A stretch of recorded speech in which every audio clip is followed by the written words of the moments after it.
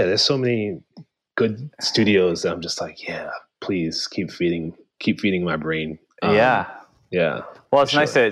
it's a nice perspective to have too, because it's just having people that inspire you. It just keeps you, like you were talking about earlier, like, all right, cool. Yeah.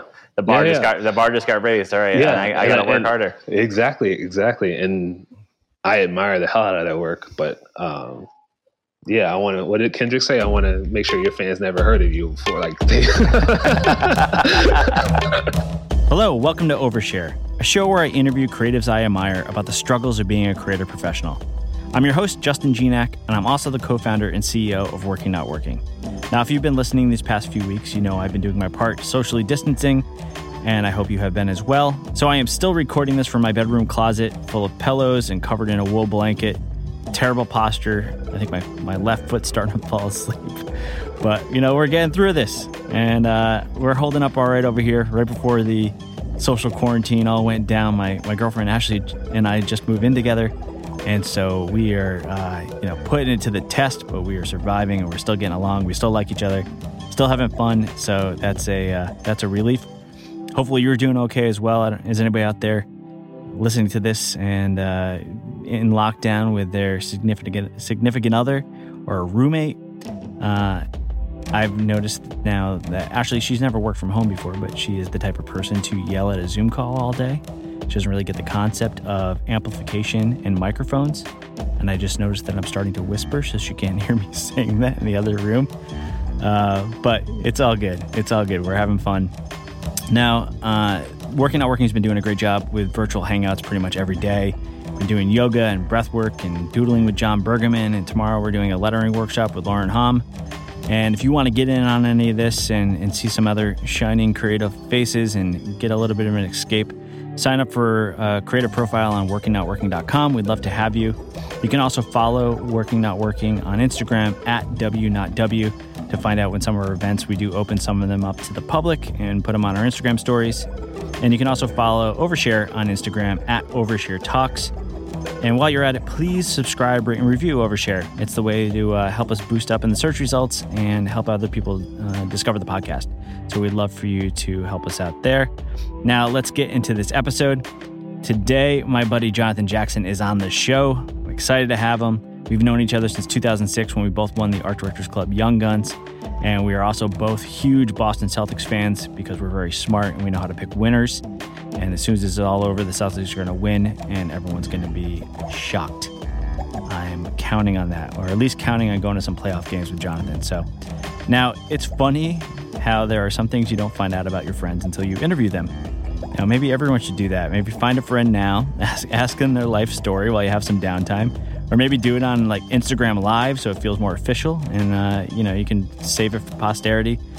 But you don't really find out these things until you interview your friend and record it for a podcast. Like, I didn't know that Jonathan moved school so often. He went to 4 high schools. And as a kid, I moved schools a lot too. I think I moved 5 different times. So I got used to being the extroverted new kid too. So we bond over that. Also, I didn't know that one of his go-to karaoke songs is also Usher, like me, except he knows all the dance choreography from the video. So I really got to step my game up now. What I did know is that Jonathan is the co-founder and partner at We Should Do It All, which he started with his wife, Sarah Nelson Jackson. And the name is born out of a simple intention that designers should not be confined to a single expertise.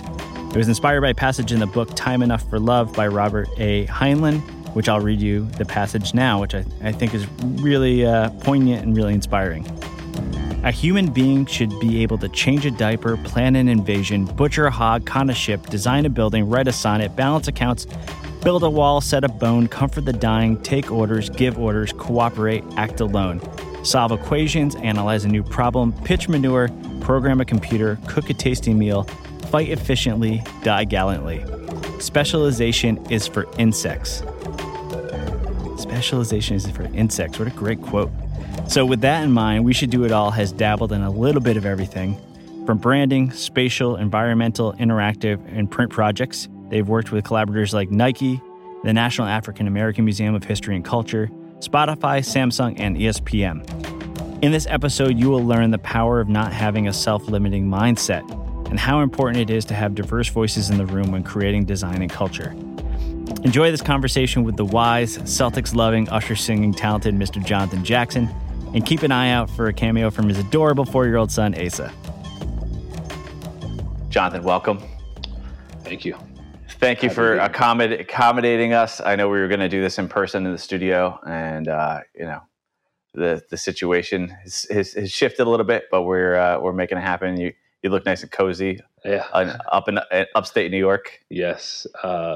Thank you for having me. I thought we would be turning this into a sports podcast with our Celtics vibes, but we should. My times have changed. I know. We suddenly have different priorities now. Yeah, exactly. I was going to wear my Celtics hoodie just to remind us of our love of. Yeah, we've been to a game, 2 games together. One. We need to go to another, but yeah. When it comes back, we'll go to another one. But yeah, we bet on winners, and we know the Celtics are going to win it this season whenever it starts again. Yeah, absolutely. So we're going to start this off with a new segment that we call 5 random questions from a random receptacle. So I have this empty Nike box from the Be Like Mike Gatorade edition. Nice. I'm just going to pull some questions out of here. It's very exciting. I'm going to pull one randomly for you. If you were here, you would do it, but gotcha. I'm going to do it for you. So let's see what we got. All right, let's do it. All right. This question is, did you or do you currently have an imaginary friend? I don't now, but I definitely did growing up. I don't know how long it lasted. I don't even remember it, he, she, they's name, but definitely had an imaginary friend. As an only child growing up, I mean, it's just you got to do what you got to do and make things work. And I watch our son now. I feel like he's talking to someone too. But yeah, he hasn't shared who it is yet. But yeah, I definitely had that.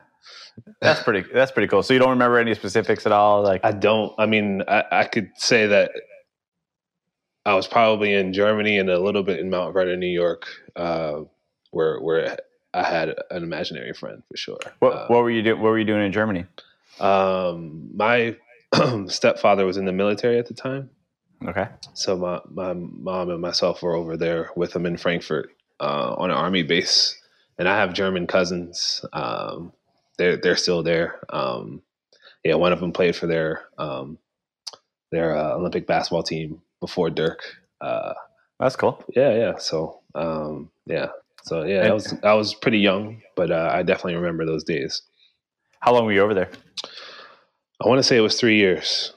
Yeah. Okay. Yeah. And are you pretty fluent in German still? No, I never was. I was over there from ages maybe 2 to 5. Oh, okay. And my mom speaks pretty good German. Of course, my uncle who used to be there, he speaks fluent. But yeah, I need to get back over there though. Yeah. Have you been since? To Germany? No. Yeah. Surprisingly, no. Yeah, you definitely got to get over there. It's an amazing place. Yeah. All right. We got next question. In high school, you should have been voted most likely to what? Wow. I don't want to say I was the best artist of the class, but I was probably up there. So something to do with art, some type of art award maybe would have been, I think, proper. Also, I knew everybody. I talked to everybody, absolutely everybody. Where'd you go to high school? 4 different high schools. Whoa. 4 different high schools. I moved around quite a bit. But crazy enough, though, 3 of them were in freshman year. But so I went to high school in Richmond, Virginia for just like a month or 2. Louisville, Kentucky. And then Rochester, New York. And then graduated finally in Morristown, New Jersey. Wow. Yeah. What was why all the moves? So my mom never married my biological father, but the guy that she was went to Germany with, they got a divorce. She moved back to New York, and at the age of 30, she got tired of being in New York. Yeah, and we moved to the South, and that was Richmond, Virginia. So I did middle school and then like a couple of months of high school there. and then she met my current stepdad, who I consider my real father. Yeah. Just because we're so tight. He was in Louisville, Kentucky. They met through a mutual friend. We moved to where he was. He was making more money, and then he kept getting promoted. He's an editor at a newspaper, and he was with Gannett Papers at the time. And he just kept getting promoted. So anytime he got promoted, he would move. We would move to another city. So that was sort of the impetus for the moving. But yeah, 4 different high schools, and I wasn't necessarily popular, but I knew everybody. I would talk to everybody. So yeah. Do you now? I moved a lot. I think I went to 5. I moved like 5 different times for school, and I think like I know what that experience was for me. How it, you probably could go one or two ways. If you're a kid who moves a lot, you're either like go super introvert and isolate, or you're an extrovert and you know everyone. You're really out there, and I think that's the route I took. It sounds like you went that way too. Yeah, I mean, I can tell from your career path and talking to you which direction that you went. But same. After that first move from Virginia, moving from Mount Vernon really hurt, and moving from Richmond, Virginia really hurt. Just because I had my footings in both of those places, and to be swiped up and moved really just I felt that pain of missing friends quite a bit. But I mean, I kind of thrived being in the new kid. Like it was a mystery to it, and I kind of just like enjoyed it. And then when that wore off, I still got to know as many people as I could. So it was good. Yeah. Yeah. It's amazing how much even just that period shapes you, and then how you navigate the rest of your life. It's like, I feel very fortunate to have gone through that, because it definitely made me way more outgoing than I think I probably ever would have been. Yeah, absolutely. And then you think about, I don't know, did you go out of state for college? New York, but it was like 3 hours away from where I grew up. Got you. Yeah. So I went to school in Ohio, and going away to school felt like nothing, because it was just like, here we are again, moving again. And then, we got the opportunity to do a semester in Italy while in college. And that was a lot of kids' first time outside of Ohio. I went to school in Ohio. I was just like, what? Like, it was so, I was able to even thrive in Italy, got an internship there. So it was just like, I feel like that moving helped me like really understand people better and pursue what I wanted to, just based off of being able to talk to people and not being shy about stuff. So, yeah. And it definitely makes you adaptable, which, I think as a creative person, it's, one of the core tenets, and to be able to get through this and through, a creative career. All right. Question number 3. All right. What's your karaoke song? Wow. Probably like something crazy. I like to dance while doing karaoke. I can't just. Oh yeah. I just can't stand there. So it's like probably like Usher, "You Don't Have to Call" or something like that. One of my karaoke songs, one of my top 3 is Usher, "You Make Me Wanna." Yeah, that's a good one too. Yeah. So I would say that one, because I just think about when I was young being Michael, trying to be Michael Jackson, and I feel like if I'm doing karaoke, I can't do like a ballad and just like stand there and. You got to perform. Yeah, I got to do the whole 9 yards. So wait, do you have a moonwalk, or do you do an Usher slide, or what do you got? I try to replicate all the movement that was done in the video for "You Don't Have to Call." It's a bad scene, but did you learn the choreo? Yeah, my cousin and I in college, I think that song came out, and we saw the choreography in that video, and we were like, wow! Like, so we tried to replicate it. Yeah. Oh man, so that's. I bet you people just don't expect that you come up and do that, and they're like, "All right, cool, yeah, someone else is gonna do Usher," and then you like got the whole thing down. But I have to be honest, I don't do karaoke that often, because I know myself, and I know what I would call upon, and I'm not ready to embarrass myself anymore. So yeah. I think we'll have to do a karaoke night. It was good. Don't do it to me. Okay, let's see. So one is, if you could steal one piece of art to hang in your home, what would it be? Wow.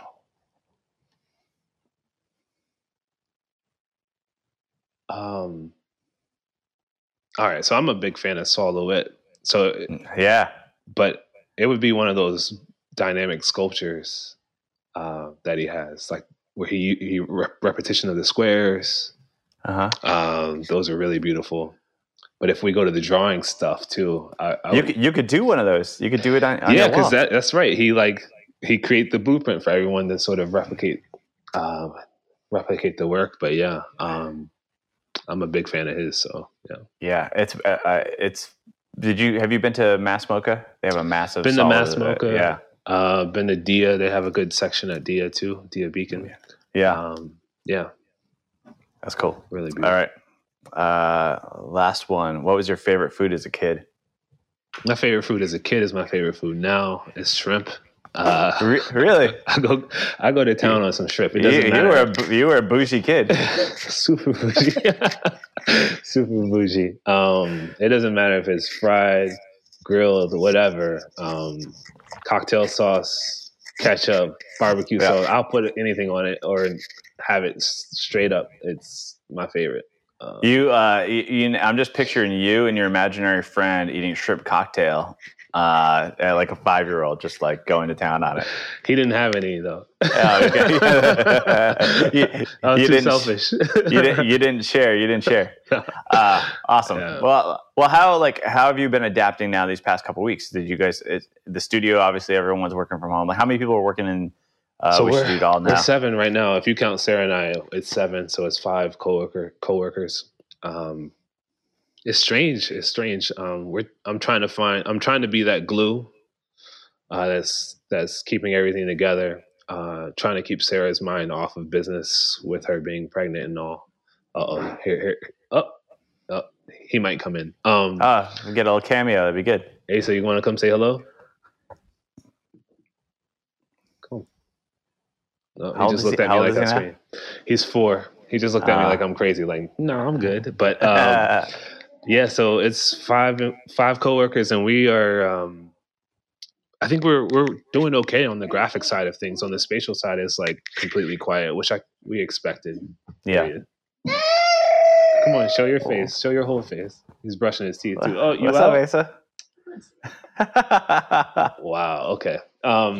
He's not a big fan of FaceTime type of thing. Well, he's not really into podcasting either. So. Only the children's ones. Yeah. Surprisingly enough, they have some. But that's cool. Yeah. So it's been an adjustment, not being so used to having a place to go to that we could call our other home, which was the studio, and not having that has been really weird.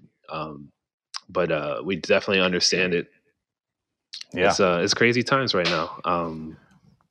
And then from just, if we can separate ourselves or step out of ourselves and viewing how humans are interacting through this time and how we're going to act when things get really bad, because I don't think New York is there yet. No.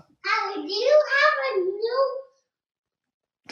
You got to come. You can't talk and not show yourself.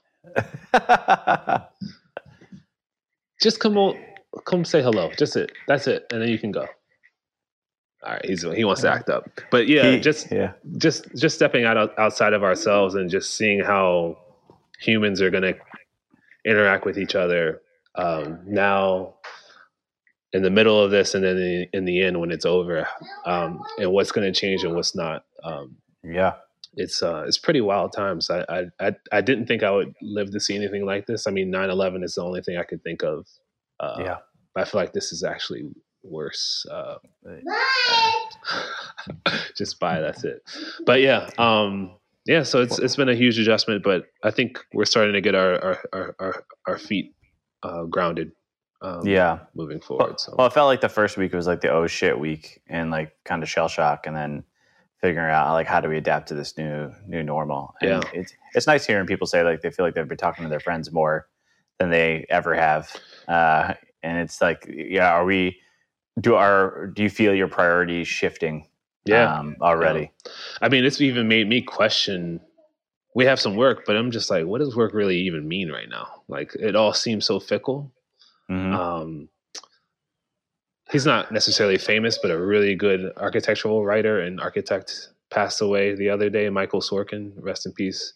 But he was one of the best architectural writers out there, and that's the stuff I read, and like that's where it's just like, all right, everyone nearly everyone that we know is going to know someone that has passed away, and I think we all got to get used to that. It's definitely a new day. Yeah, but that's a hard reality to come to. Yeah, because I feel like I'm still in denial of that. Yeah, it's crazy. Yeah, and then I think it's interesting talking about how we're going to change how we're communicating during this and then after. And it's like, how is creativity going to change? How is design going to change? Like the work we're doing with these constraints of not being able to leave the house, is there going to be like a whole new era of, whether it's animation or illustration or people just being craftier? Yeah. What is this going to lead to? Because you said you guys do a lot of architectural stuff, a lot of environments. Obviously that's not as, not the work that's coming in right now, but like, what do you see that you guys are working on or could be using the talents that you have? Because I think more than anybody, you're probably like, maybe let's go in a little bit to the background of why you guys are called We Should Do It All. Yeah. Because I think that would help frame people's thinking on maybe absolutely. how you guys can navigate this. Yeah, it was, I was reading a book in college for research, working on, it wasn't a thesis, but it was like a thesis in our senior year. There's a book called Time Enough for Love by Robert Heinlein. He's a sci-fi writer. And I can't give you the full quote, but I can give you a good amount. But it says a human being should be able to change a diaper, con a ship, butcher a hog, plan an invasion, comfort the dying, give orders, take orders, cooperate, act alone, solve equations, pitch manure, I think change a diaper. And it ends, there's more, but it ends with specialization is for insects. And I read that, one, it pertained to the project that we were working on, so we used that quote. But then even thinking about from a business point of view, it's like, we should name the studio We Should Do It All. When the studio happens finally, like that's the thinking. And it stemmed from doing an internship in Italy and seeing an office called Studio Archaea. They're in Florence is their home base, but they have an office in Rome, in China as well. And they were producing 2 architectural magazines in-house. So it was a studio full of architects, writers, graphic designers, and seeing all this under one house was like, wow, okay, so this is really great. And I kind of use that as a model for We Should Do It All, in the sense that I had wanted to be an architect since I was 12, when my mother introduced me to Frank Lloyd Wright and Le Corbusier. Mies, she was on it for some reason. She wasn't a designer or artist herself, but she knew of these men. And she put me on them. She saw I was drawing Nike shoes, designing Nike shoes and what have you. She's like, no, you're not gonna make your money there. Why don't you be an architect? And she was so wrong. It's kind of flipped. Yeah, like now you're doing a bunch of projects for Nike. It's amazing. Yeah. Yeah. But like seeing that at a studio and being introduced to architecture at a young age, but then seeing that studio in Italy, it totally like, I don't just have to be an architect. What if I took on the title of designer, and the role of the studio is taking on any type of project it can get, whether it be spatial, graphic, what have you.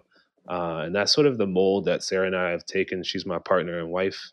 Her background is in graphics, mine is in architecture, and we kind of just merged those two. And we're slowly drifting into product design, and there's other things, other tasks that we want to do, other modes of design that we want to sort of challenge ourselves to do. And but we believe in earning those stripes, putting in the hours, investigating, researching into those other modes of design and what that means. So yeah, that's kind of. Well, I think it's I've been having conversations about like self-limiting mindsets. It's been coming up a lot in the past week through my coach and conversations I'm having with other creatives.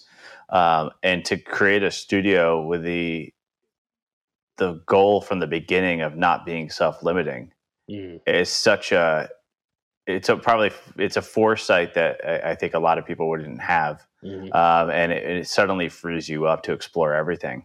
Yeah. Which is pretty incredible. Yeah, definitely. And I think, that's what I really like about us, and we try to sell that as much as possible. I think it's human nature that people want to put a title on you or put you in a box in a certain way, and we are constantly trying to fight that.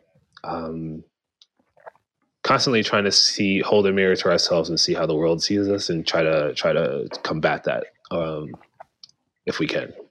It's not always an easy thing to do, of course. So Yeah. yeah. How is it working with your wife? These days, I mean, it's fluid. Yeah. In the early goings, it was a battle of, or not a battle, but it was sort of like a balancing act of. Wait, what she just said, that critique, was that personal, or was that work? Yeah. And same on her side. So it was a lot of conversations of like, hey, and that's the thing. We were living and working together in the same space before we had a studio, before we had coworkers, you know? So it was like, Wow. Everything is kind of personal in that sense. Yeah. So those conversations, we had to sort of really sit down, and it's like, what I'm saying to you is not, it's not personal. So that took a lot of reworking, and these days it's really fluid, but we also have to catch ourselves in making sure that,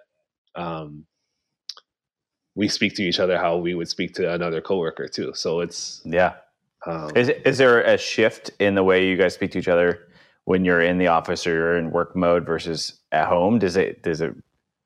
Yeah, I think there's a shift. I feel like it's comfortable on both sides, but it's totally uninhibited at home. Yeah. And then also, I think what really helped me out, and I think this helps her, but for me on a bigger level, because I'm a workaholic, is having a child really separated, not only spatially when we got the studio, but it really separated. When I get home, it's like that work stuff is out the window, like whatever. Yeah. And that's more so now than ever before. So yeah, for sure. How has having a kid affected your career and you personally as a creative? Yeah. So for a while, I mean, like I have the creative director title, but I didn't really want to be a creative director. I always thought of myself as a designer, and I'm in it. Yeah. But sitting down with a studio consultant, even Sarah telling me, like when we had our first child, we brought on our first coworker, Adrian, shout out, been with us the longest. That forced me to take on a different role. All of these things, like having Asa, bringing on Adrian, it forced me to sort of step up and be more hands off. And I still to this day fight that, where I want to be in it, but I can't to the same degree that I used to be. I still get to have some projects where I can sort of take a little bit of ownership on. But yeah, it's letting the team be the team, and supporting us, and me being creative director and trying to support them. Yeah. So like you almost had to become a dad at home and at work a bit. Yeah, exactly. That's a good way to put it. More hands off at work and more hands on at home. For sure. Do you think as Ace has grown and you know the way you introduce ideas or give feedback to a kid, has that even changed the way you give feedback at work now?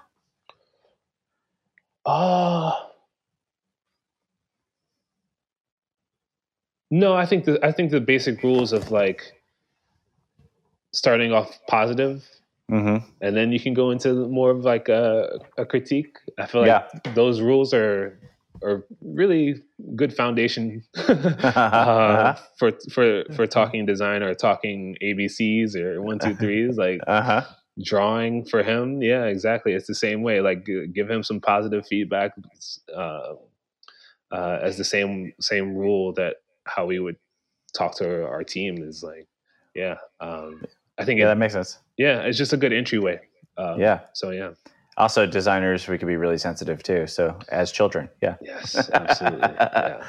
And then I like hearing. So your mom didn't have a creative background, but she, felt the importance of designing. I don't know how she knew some prominent architects. Frank Lloyd Wright was the number one person that she introduced me to, but yeah, she told me about Le Corbusier, and I think I discovered Mies on my own. But yeah, she knew those two guys. And what was her background? What did she do?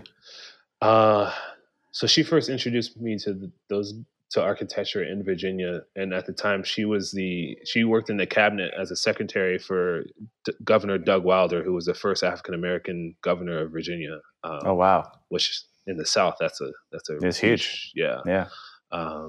So yeah, she wasn't necessarily in politics, but she was helping support that team, and so she worked.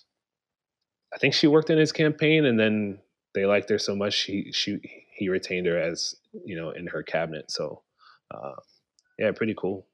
Yeah, and then she found a way to get that to you. Now, yeah. do you feel, are you being very intentional with what you introduce Asa to? Like the types of yeah. Like I'm trying to raise as many designers as possible, man. he's going to go a different route. I'm sure he's going to be a theater kid or something. The way that he's acting these days is pretty amazing. But yeah, I'm showing them images of our work. I'm showing them images of great designers, artists. We love taking them to museums.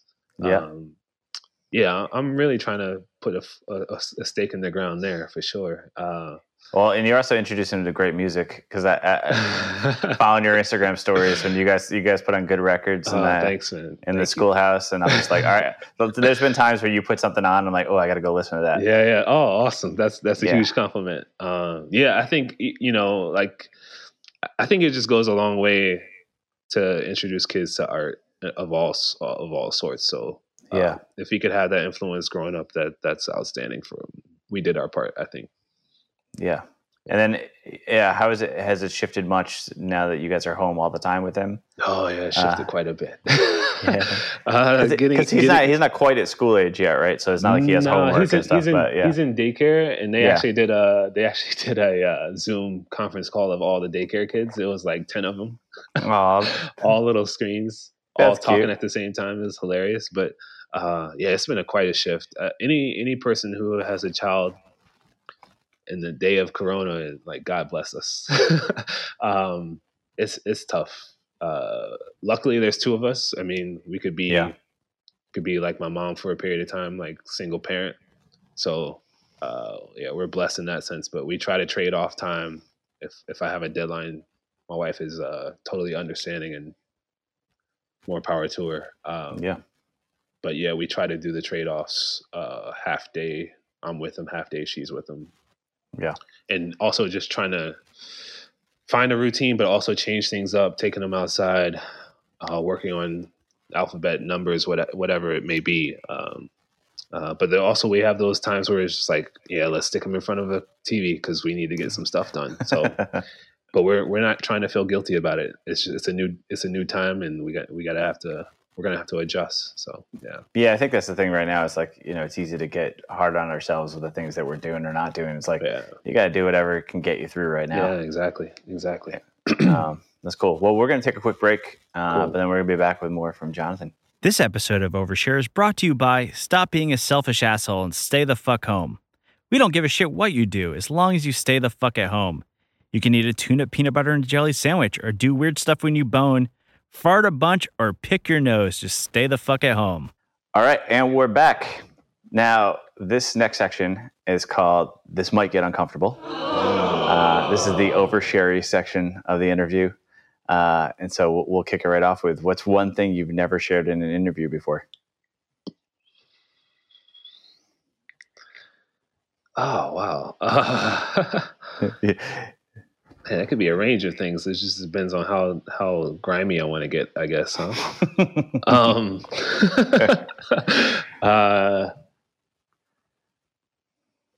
Oh man, that's a tough question. I love sex. There you go. I don't get interviewed much, so that won't be, too drastic. But yeah. And you got proof. You got baby number 2 on the way. Yeah, exactly. So hard proof. Yeah, you're pretty good at it. There you go. So good. What a great answer. So good. Just make sure my mom doesn't listen to this one. So yeah. Oh, she'll be proud. She's gonna have another cute grandbaby because of that. So yeah, exactly. Do you feel you have something to prove? Oh yeah. Absolutely. What's been really interesting is hearing previous overshares and how kind everybody is. And I'm like, What do you mean, kind to themselves? kind to the world. Like even listening to Shauna, and I think Archie said something too. I feel like I got a monkey on my back. I got. I don't know where it comes from, but yeah, I'm like, I want to take everyone's head off. It's almost like Kendrick's Control verse, where like, all right, Studio Lynn, Pentagram, I'm making a list, and I'm like, let's do this. I'm coming for you. Yeah, I'm coming for you. No, like the people, and I know the question's coming, but like we admire a lot of people out there, but I'm putting a stake in the ground. Like, yeah, we're here. We're not going nowhere. Like, so yeah, I feel like I have something to prove. That's all like made up for sure, but it keeps me going. And it keeps me hungry.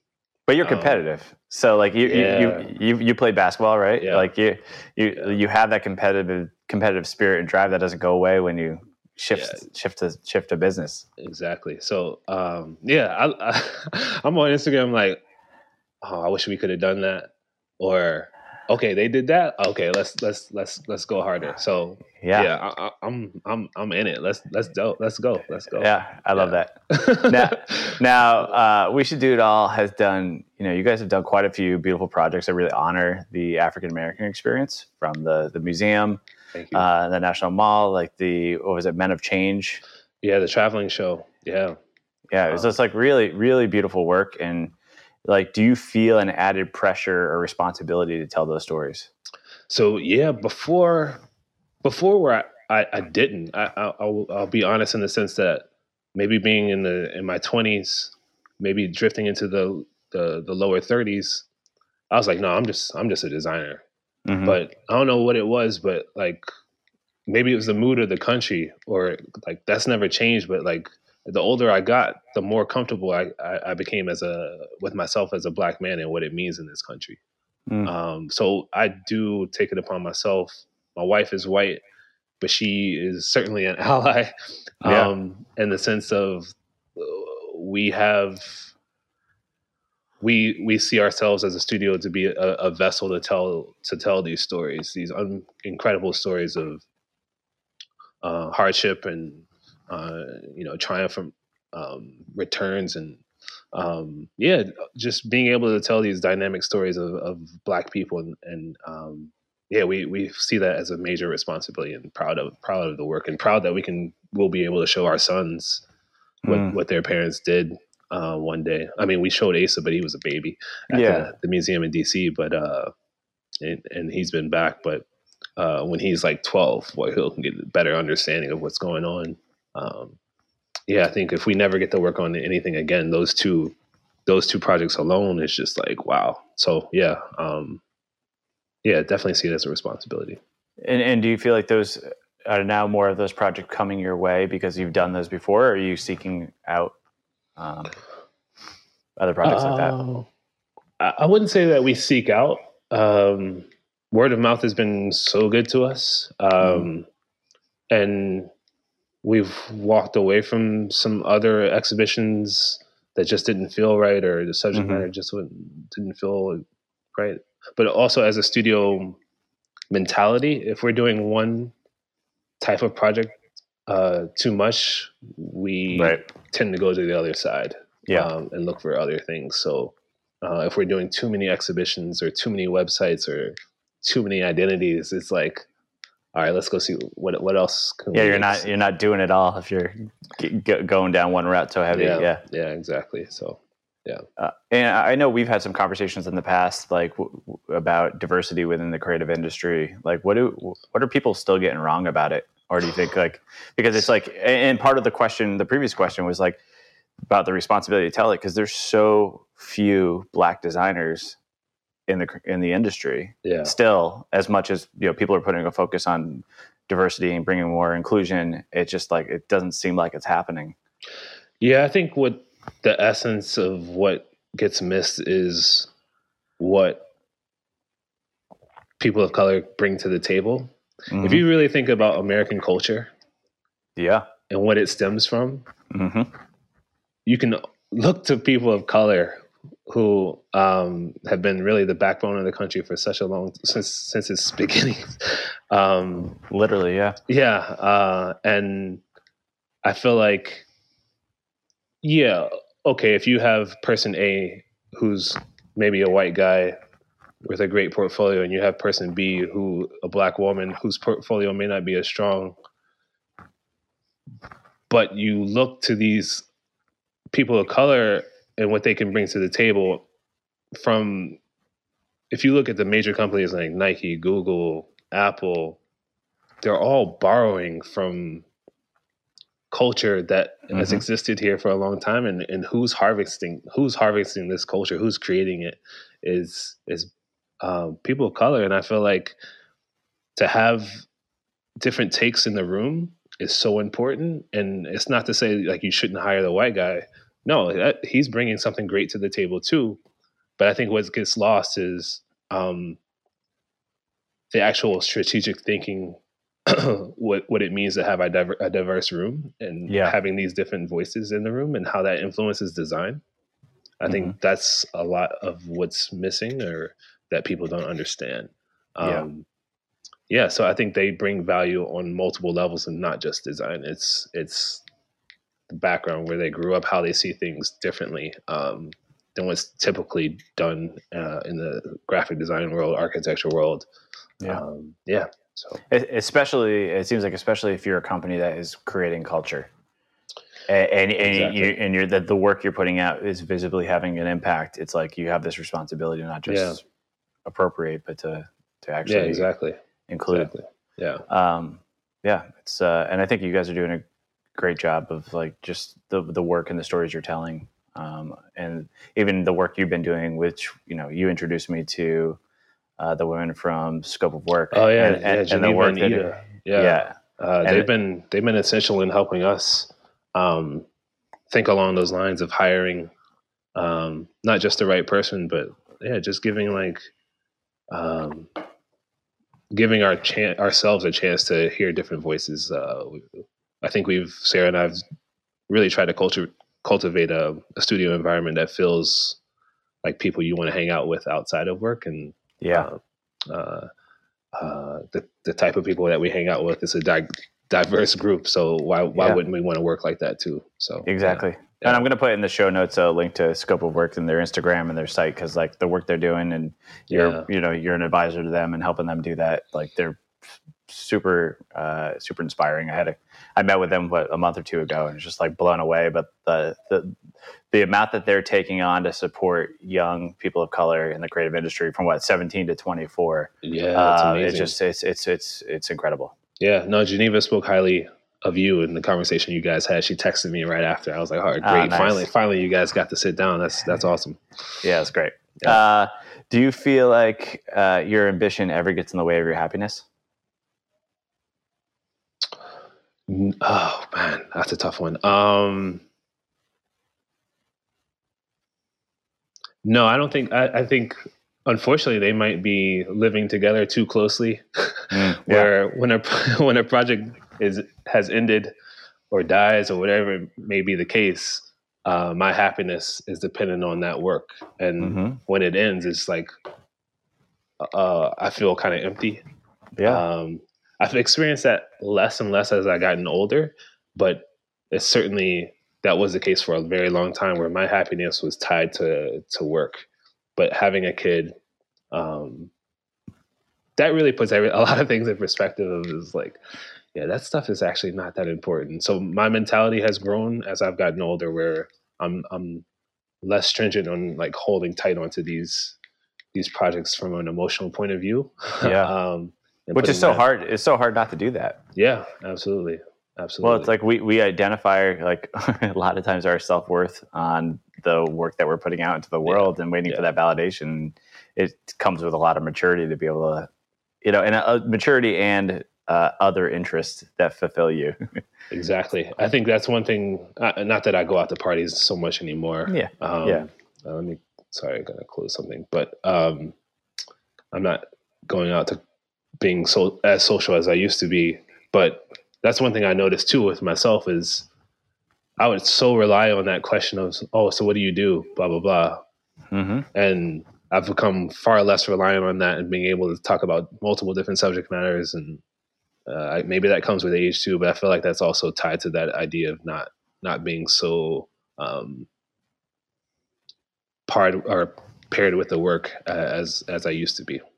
We were on a virtual huddle a couple weeks ago, and Amelie Lamont said she'd heard about like the distinction of how the language you use to describe what you do. So like, you know, a lot of times we say I'm a designer as opposed to I'm someone who does design. Because when you go and say I'm a designer, I'm an illustrator, I'm a photographer, it is your complete identity. But when you say, oh, I'm someone who takes photographs, I'm someone who does illustration. Yeah. How rarely do you hear that? Like, I don't hear anyone describe themselves as that. But even if it's just internally, it's such a helpful shift of language to go, oh yeah, I'm more than just this job title. Yeah. Which is hard because you spend like, you know, high school, college years, everything trying to achieve that status and that badge and that credibility of being that thing. Yeah. But it's like that one shift has even helped me. And I'm like, oh, okay, yeah. It's a little freeing. Yeah, that's great. I'm going to try to take that on. Got to get used to saying it, but yeah, that's awesome. Yeah. What's been the most challenging point in your career? I think the most challenging was probably like the mix of having a new child, bringing on Adrian as a coworker, and it had to do with that part I mentioned before of like being able to let go of, and being an actual creative director and not being a designer anymore. That was probably the most challenging part of our work. I mean, of course, we've had our battles with clients, but I don't feel like anything that didn't like emotionally shake me so much. I feel like that being able to mature and adjust, that was probably the most challenging aspect of it. Yeah. Because I had been comfortable in a role for probably, I don't know, I'm just guessing maybe 10 years. And then having a child and Adrian at the same time, I was like, oh, wow, okay, I can't go about things how I used to. Yeah. And I think, we're facing a new challenge. I think the idea of having a studio during this time is going to be a new challenge. It's going to be difficult too. Yeah. And are you guys, are you ones to do self-initiated projects, or is most of your time spent on client work? Yeah, it's 99%, but we have 2 projects that are going to be self-initiated that we're pretty excited about. One's a book and then one's an exhibition. Self-initiated, self-thinking, studio, all studio-based, so it's multiple people, not just myself, but really excited about those. Yeah, that's great. And you might have a little more time to do that. Yeah, exactly. Exactly. I guess you might have just tackled this a little bit in the previous question, but like, what are you struggling with right now? Yeah, so I've never been the greatest communicator. So it's really, and I don't think it's like because we're still new to this era of Corona, but I need to make sure while I'm here in the studios in different places, we're operating in these different satellite positions, that I am the glue in the sense of I'm talking to everyone every day. Everyone's on their game, on their task. It's so much easier to do in person. So I think that's the tough part. Just coming from a place where I really kind of like, I don't want to say worried about myself, but I could rely on Sarah. She knew what she was designing. I knew what I was designing, and I just need to find better ways to be more communicative. As much as possible during these times. Yeah. It's also, you know, just from running my own company, knowing that it's hard to be the glue all the time and stay positive all the time. Like it takes its toll, especially with so much uncertainty. Yeah, absolutely.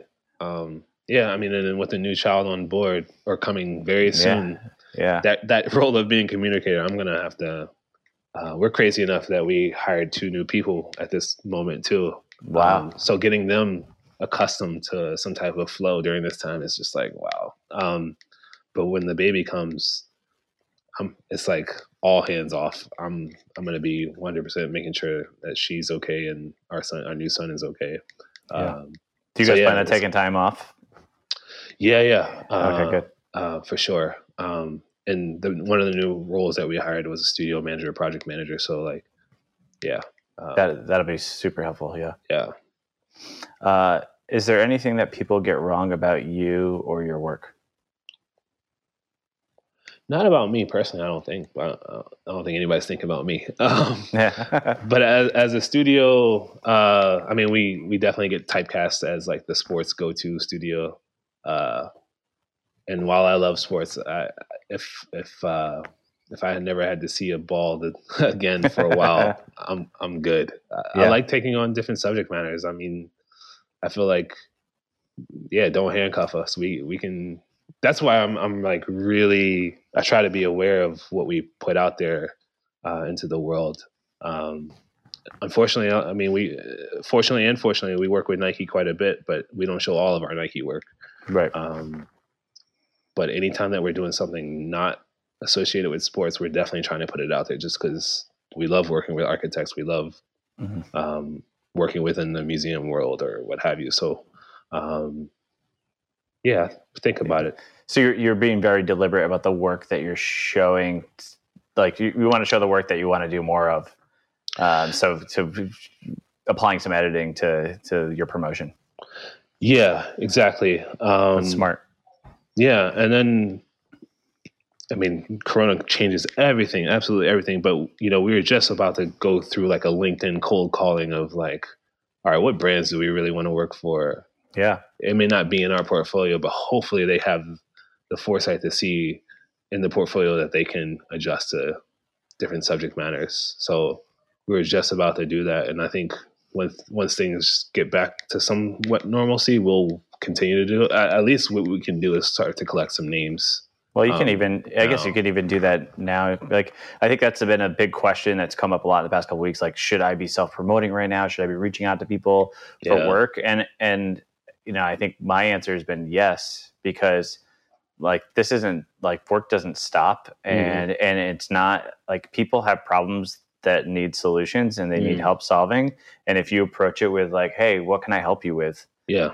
It's like you're just a resource that can like help save their ass and make them look good. Like stuff is still going on. So it's like I wouldn't shy away from it. Or it's time to forge and build relationships now. Yeah. And then when the right things come along, like what do you want to do that you haven't done yet, or who do you want to collaborate with that you haven't collaborated with yet?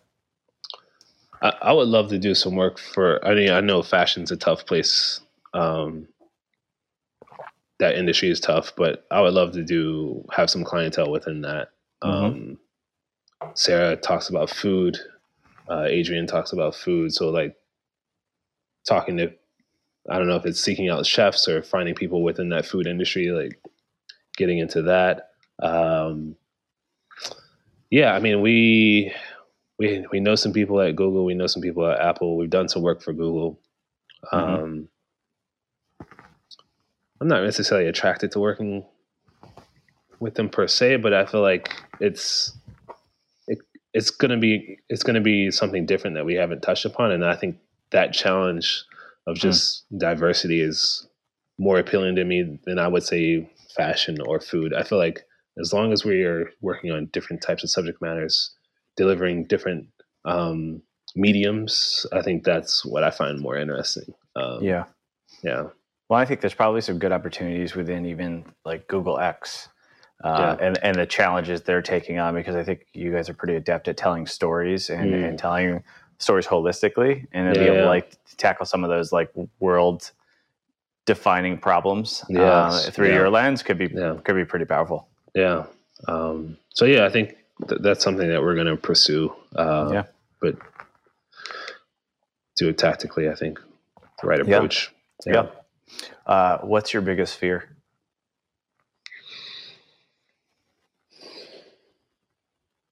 I mean, frankly, if the studio had to shut down, if I had to get a job if I had to get another job, this doesn't even feel like a job, to be honest with you.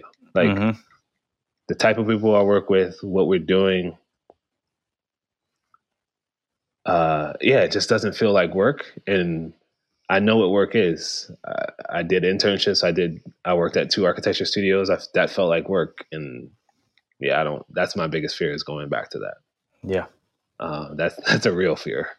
Yeah, for sure. More than ever now. So yeah.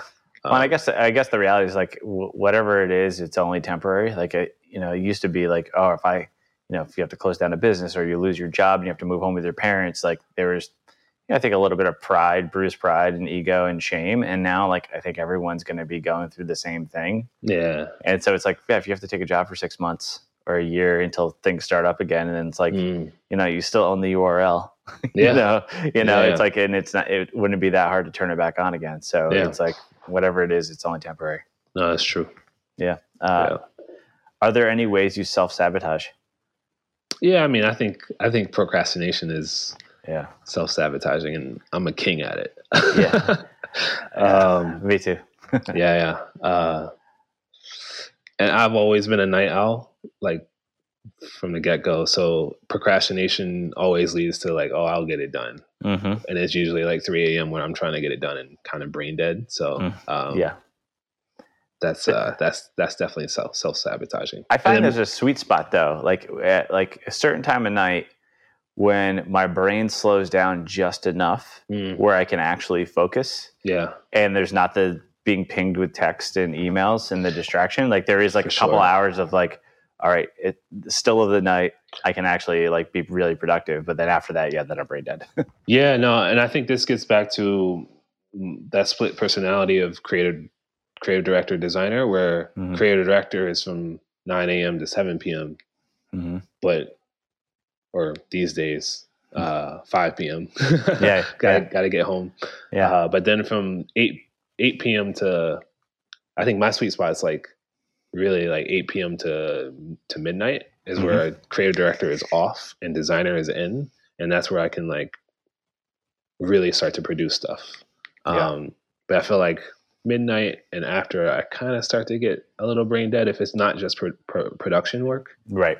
Yeah. So if it's just executing and copying and pasting and resizing things, it's like, cool, you could do that. But I'm sure once you have a kid, it helps you with your time management quite a bit as well. Yeah, for sure. But still trying to get that in order too. Not gonna lie. Now, do you have any regrets? I mean, there's like some projects maybe we shouldn't have turned down that turned out to be like something nice, but I wouldn't say I regret it. No regrets. No, I don't think so. Okay. Who makes you jealous? Ooh. Well, maybe jealous is not the right word, but people that we admire. It's quite a list on both the graphic side, architecture side, installations. I don't think anyone makes me jealous. I mean, if I look back at my life, I've got a person who understands me day in, day out, that we have such a back and forth. It's amazing. Got a great kid. So not jealous from a life point of view, but like work wise, I mean, I admire so many people. Graphic side, Studio Lynn, I mentioned them earlier. Shout out to Alex. PlayLab, they're doing amazing stuff. I can't knock the hustle at all. OKRM, I don't know if you know them, out of London. No. Look at their stuff and it's just like, oh, come on.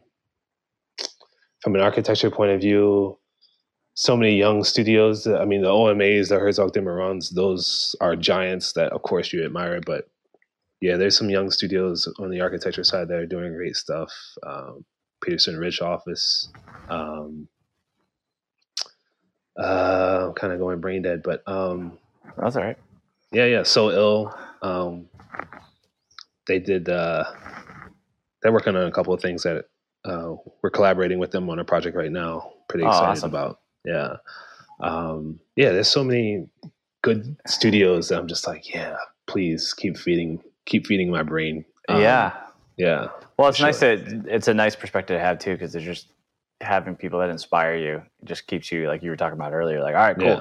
The bar Yeah, just got raised. All right. Yeah, I got to work harder. Exactly. And I admire the hell out of that work, but yeah, I want to. What did Kendrick say? I want to make sure your fans never heard of you before. Like,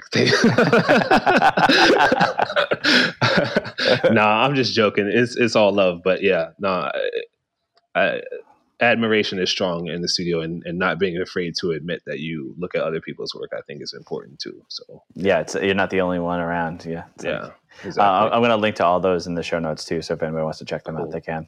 Yeah. What's been your proudest moment? Oh, definitely. Aside from our child being born, definitely in the museum. If we're talking about project work, it's the National Museum of African American History in DC. Went to the opening day, which had everyone: Oprah, Will Smith, the Obamas. Everybody was there. I think I cried at least 5 or 6 times that day. Really? Yeah. I mean, it was just like. Well, we ourselves worked on it for 3.5 years, close to 4, with Ralph Applebaum and Associates, who were the head leading exhibition designers for the space. And they hired us to design the 3rd floor galleries. And yeah, just to walk up, take that. We did the Slavery to Freedom galleries and saw all that. And we got to work on that from a strategic point of view very early on. But that was mostly Applebaum's work. But then to take the escalator to the 3rd floor and then see exactly what you designed completely built, where so many eyes are going to be there. Presidents walk through there. The NBA walks through there. Like, it's crazy. So, yeah, I almost get emotional every time I think about that day. But yeah, that's easily the most proud I've been of a work situation. And I don't think it was our best work, but it was just like, it's impactful. Yeah, it's impactful, and we did right by the stories that need to be told, and I feel like you can't take that away from us. So yeah, it's beautiful. Thank you. What is success to you? In half of Jonathan, third person talk, success has already been achieved. But the other half, that part that I talk about Kendrick, and like I'll success will always be like out of my grasp. It just never will be the case. And I think I need both sides. Like if I don't have both sides of that, then I'm screwed. If that becomes an imbalance, I'm screwed. My wife's mad at me, or my child's mad at me, or a coworker is mad at me. So it's like, yeah, I need to have that balance of both hunger and realizing that we've done really well from what we came from, and like making sure that I understand and appreciate that, but always not losing sight of keeping the hunger as well, that fight. Yeah. What would Jonathan from 10 years ago think of Jonathan today? Oh, wow. It's crazy how I listen to all your interviews and still can't answer this one. This is a new question. Yeah. Okay. I've heard this one before, but it's just still like, wow.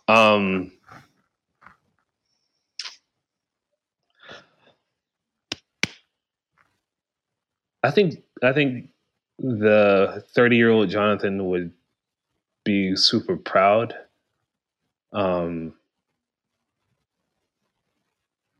hopefully would recognize some growth. And then the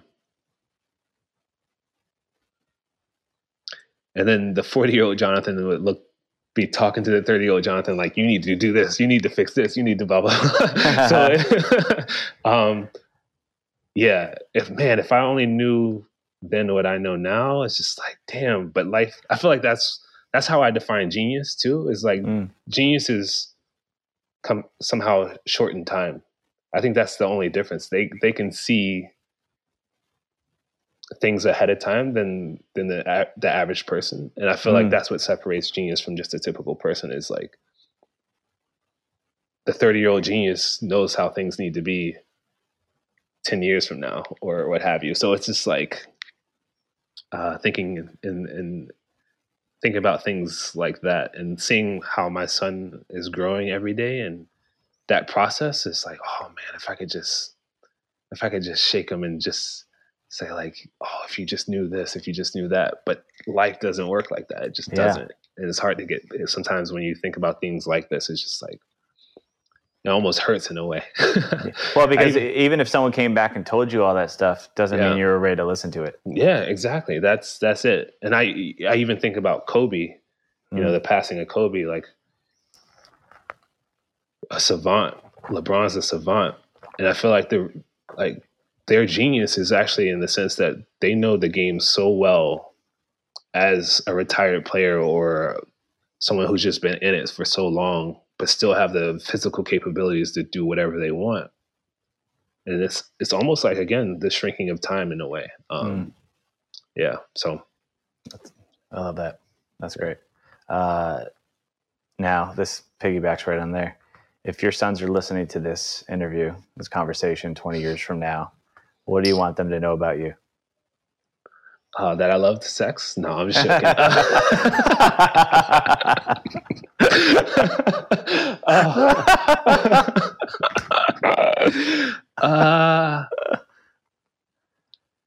I would like them to know, like,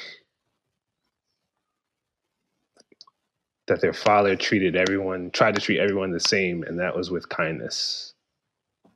I think I can't be an open door to everybody, but I like the idea that I walk through life every day. If I meet someone, they're going to get the best of me. And putting that in the forefront. And I think that's what I would love for them to understand about their father if they could hear this. Yeah. Kindness to everybody. I think you just got me, man. Get a little misty. No, that's great. That's really great. Last question. How are you feeling right now? Today's been good. I started off the day trying to get some stuff out the email. Apologies to Maura about that. Fell short on her end, but I feel good. I feel like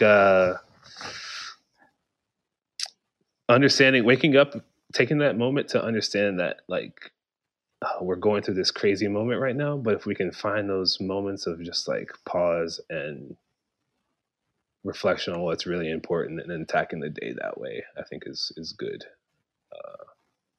I feel like it's actually necessary to keep some sort of sanity. Because I'm a news freak too.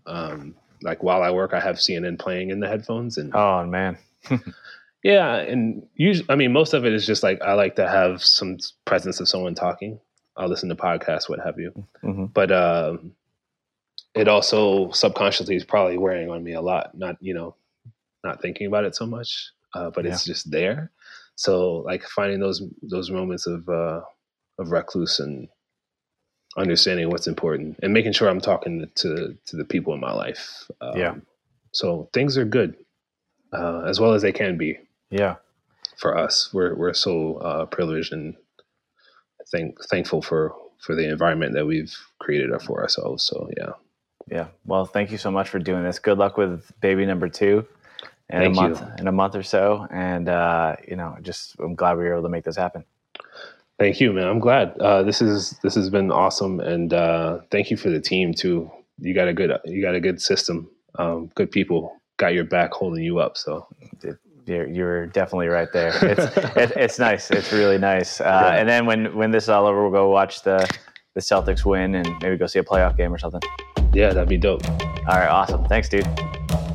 Jonathan, thanks for such a fun and sincere conversation. Don't worry, I don't think your mom will be embarrassed what you divulged in there. And also congrats and good luck with Ace's little brother on the way. And please subscribe, rate, and review Overshare. It's a way other people can discover us. And if you found any part of the episode insightful or helpful, send it directly to a friend right now. They've got some time on their hands, and I'm sure they really enjoy hearing from you and hearing from Jonathan. We also have sound bites and collages of Jonathan's work and videos on our Instagram at Overshare Talks that are easily shareable as well.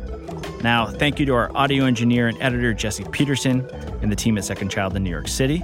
Thank you to our producer, Moira Spahich. Thank you to Eugene Ong and Gabby D'Amato for the overshare branding and the collages that you can find on our Instagram. And our thanks to Caleb Grow for our theme song, Let It Grow. Now, if you are a creative or someone who hires incredible creatives, we would love to have you join us at workingnotworking.com. We are a curated network of the best creatives in the universe, and companies like Apple, Google, Facebook, Airbnb, Nike, Wieden & Kennedy, Droga5 all use Working Not Working to hire freelance and full-time talent. So if you are one of those top creatives in the industry or someone who likes to or wants to hire those top creatives in the industry, please join us at workingnotworking.com. And if you want to participate in any of the events we have going on pretty much every day, you can sign up there as well, and you will get the invites. And that's it for this episode. Don't touch your face. Take a minute to reach out to someone and check in on them. And we are going to get through this. Just stay the fuck home. The quicker we stay home, the quicker I get out of this pillow fort of a VO booth. And I would really appreciate to get back to normal as soon as possible. So stay home, love each other, be kind to each other, and we'll get through this. Thank you.